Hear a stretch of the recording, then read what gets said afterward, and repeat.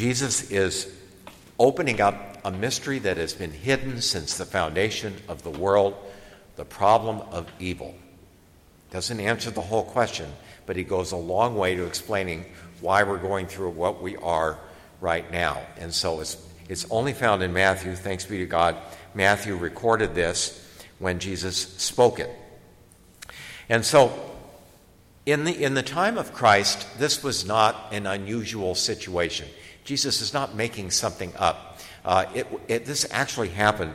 The wheat in those days, it's my understanding, I put that little wheat out there as a prop, was smaller. I don't know, I suppose things have been hybridized since then, but it was a smaller type of grain, an ear. And there was something called bearded darnel. We have some grass people here in this parish. I don't know if that's still, is there such a thing? Yeah, well, anyway, the type in the Holy Land at that time, the bearded darnel looked very much like wheat when it started to grow.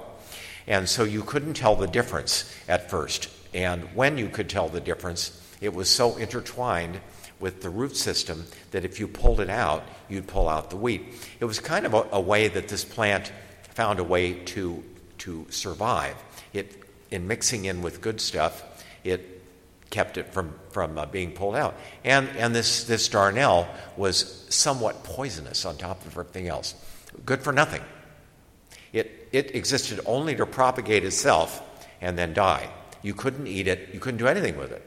So, hence, the only thing you could do with it is burn it.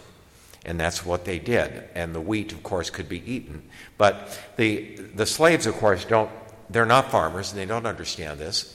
And they go to the master and want to pull it right out. Of course, the master's smarter than that.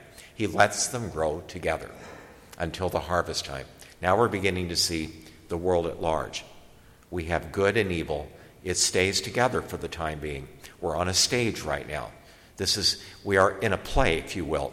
Different actors come and go, different scenes. We're right now, this is our moment. This coronavirus bit is our moment.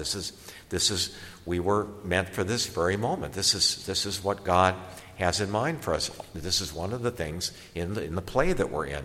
The whole world is in one, and it's all going to be revealed in one big act will be shown at the end of time. But in the meantime, we have the wheat and the weeds, and there's a bit of there's a certain disconnect here, because while we live on earth, we could be either, and we can go back and forth between that. And in fact, we may have a little of both in us. We're always trying to become wheat and not weeds, because at the end we see what the weeds are like. So we have to look at the difference here between these two. And we notice here also that when are the weeds sown? At night, when nobody can see them.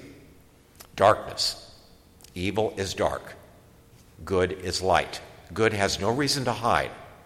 Evil does not want to be seen normally, and so they hide at night. The enemy is the devil. There's a real person here. Jesus is not speaking in metaphors. The devil, the angels will come in. The good angels will come and harvest the earth. In other words, they'll reveal what they've always been here, but they'll then reveal themselves. At that point, life is over. And so is our test. So is the opportunity to do good and to become something. Once we're pulled out of the ground, we are what we are. We're not going to grow anymore. And so there's a lot of images here that really have a lot of meaning for our lives as we go through life, and we wonder, why are these people getting away with something? Some of them never come to justice. I remember giving this homily during the 2008 financial crisis. I never saw anybody go to jail. I don't think anybody went to jail for that. Somebody did something wrong, but they got, there's another judge coming. I don't know what's going on in the world right now, and I'm not talking about coronavirus, but there's this, that, and the other thing, and people get away with stuff. It's been this way since time immemorial. But everything's on tape. It's all going to be played back, and we'd better say we're sorry to God before we meet him, or be sorry about it, because otherwise we're a weed. A weed, it's a selfish plant. A weed gives nothing to anyone. It just takes it all for themselves. In fact, if you try to take something away, you're poisoned. This is not what we're here for, and there's nothing you can do with it at the end of time. It doesn't have any need for God. It's self-sufficient. But the other plant is growing so that it can be eaten and thus propagate itself. And it has a use for the world. And so that's why it is cultivated. And we see now why the Lord allows both to grow together. You sometimes have the appearance that evil is winning. Evil is not winning. There are only certain limits on what is allowed by God in this world, and we're in a very temporary condition. This is not a one-act play, but it definitely won't last very long. When you look at eternity, everything's being decided right now. A lot of people are not listening. They feel that Scripture and the Lord has nothing to say to them. They're busy, punching out windows. There was a cathedral that they tried to catch on fire in France today. They don't want the Lord. And what does our Lord say? If you have ears, you better be listening. You think I have nothing to say to you, you're not listening. Because there's just so much that without God, this is not a pleasant world to be in, So we have, the way I always like to look at it is, while we're here, all of us, we're very different. We all have different ways of looking at things. I mean, masks are one thing. There's always debates about whether we should wear them or not, blah, blah, blah. And, my position is I'm not a real fan of them, but I wear it out of charity when I come here. And that's exactly what I do. I put myself aside because there's other people that are afraid. So that's the way I look at it. But we all have differences in politics and in even such things as exercise and different ways of doing things, different ways of driving. I'm the only good driver in Kaiser, and it's very hard. It's a tough responsibility, but I wear it well. But I always look at this like you get on the freeway, and suddenly, rather than being in here where we're all united by our faith, thanks be to God, as our cohesion is the Eucharist and the Word of God and the church that Jesus founded, and we get on the freeway, and boy, we're with all of humanity. Some people are just the nastiest bits. They won't let you in. They see you're trying to get over, and they go forward to keep you out. Those kind of people. And I think, Hitler. There goes Hitler going by. But, now there's somebody you think got away with something, caused World War II, and then killed himself before he could come to justice. You know where he went? Straight before the just judge. I wonder what happened. The church never said, but there's a lot of Hitlers out there that think they got away with something.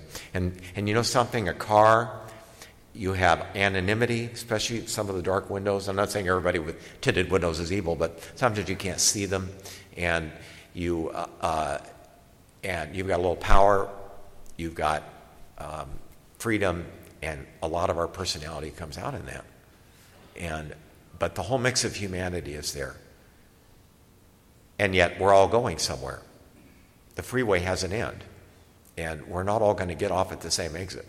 So our Lord makes it very clear that good and evil, while it's tolerated, the Lord allows evil up to a limit, so we'll have a test.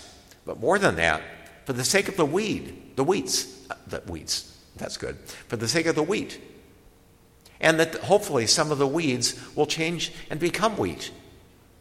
So it's because of the prayers of good people, and dare I say it, the Holy Mass, you'd think it was irrelevant, that we can pray anywhere is what somebody prominent in our area said once, and when they closed the churches. And you know what? Without the Mass, the world would come to an end. Padre Pio said that, and so did a number of others. I wondered what that meant.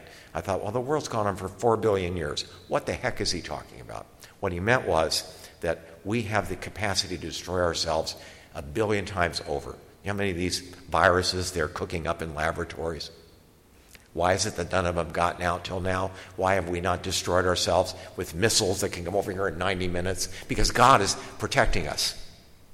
And this is Jesus in the Eucharist. He comes down physically on our altars. This is the sacrifice of Calvary that saved the world. And the people praying in the Adoration Chapel, the people who came in here and prayed for these 3 long months when we couldn't have Mass in this church, that was the most powerful prayers I heard over and over again of people that were so grateful that had that desire to come in.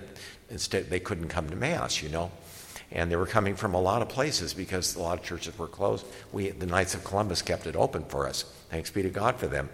And this is why the Lord's keeping the world in existence. And some people that are evil and don't love God, they're spending their time fighting him and pushing him out of our country.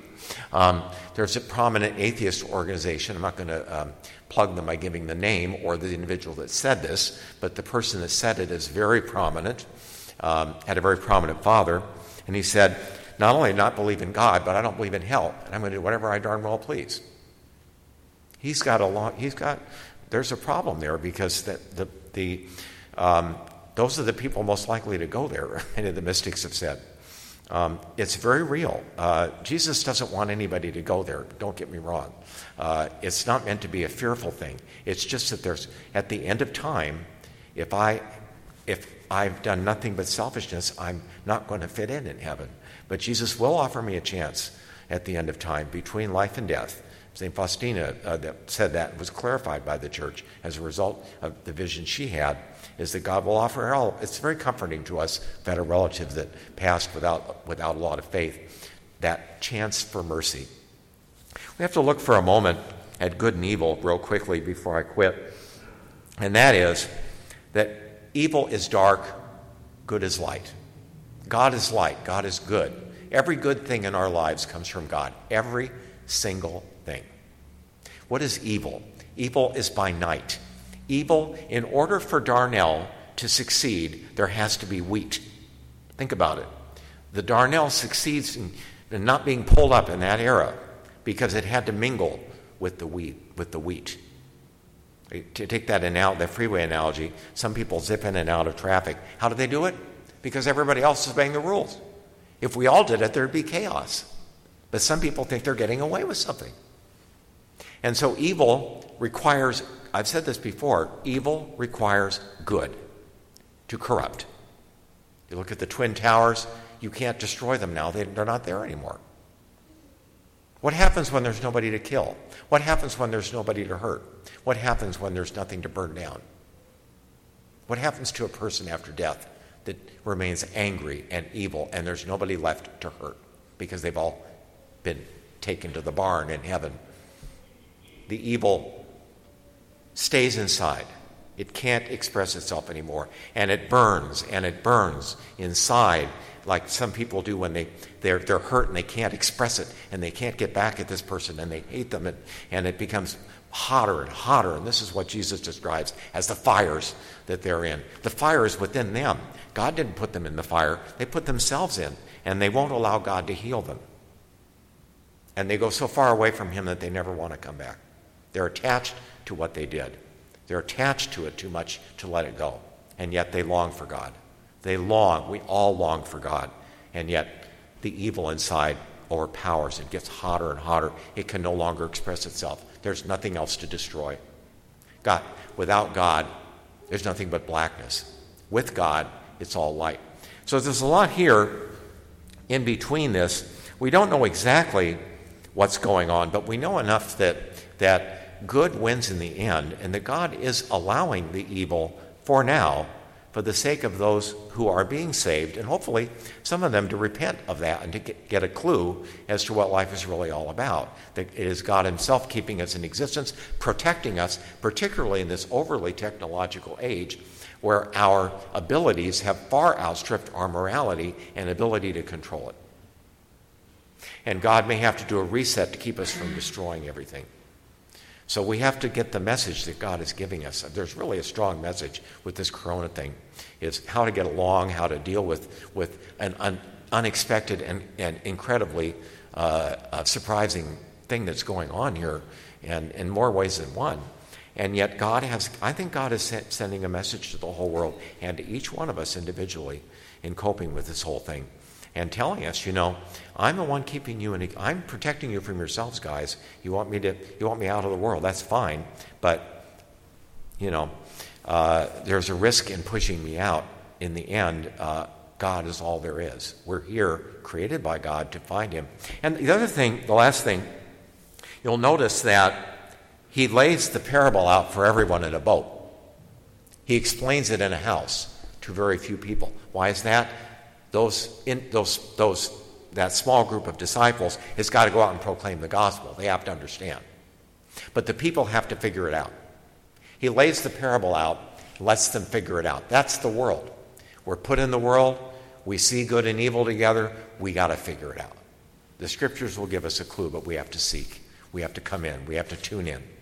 If we tune out, we're not going to understand. And it's going to get more and more confusing. The devil brings confusion. God brings sanity. He brings order. He brings knowledge. He brings hope.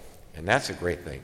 So there's a lot here that we can reflect on as we progress through the world in challenging times, personally or corporately together. And we thank God that he gives us so much time to figure it out and to choose to be wheat rather than weeds.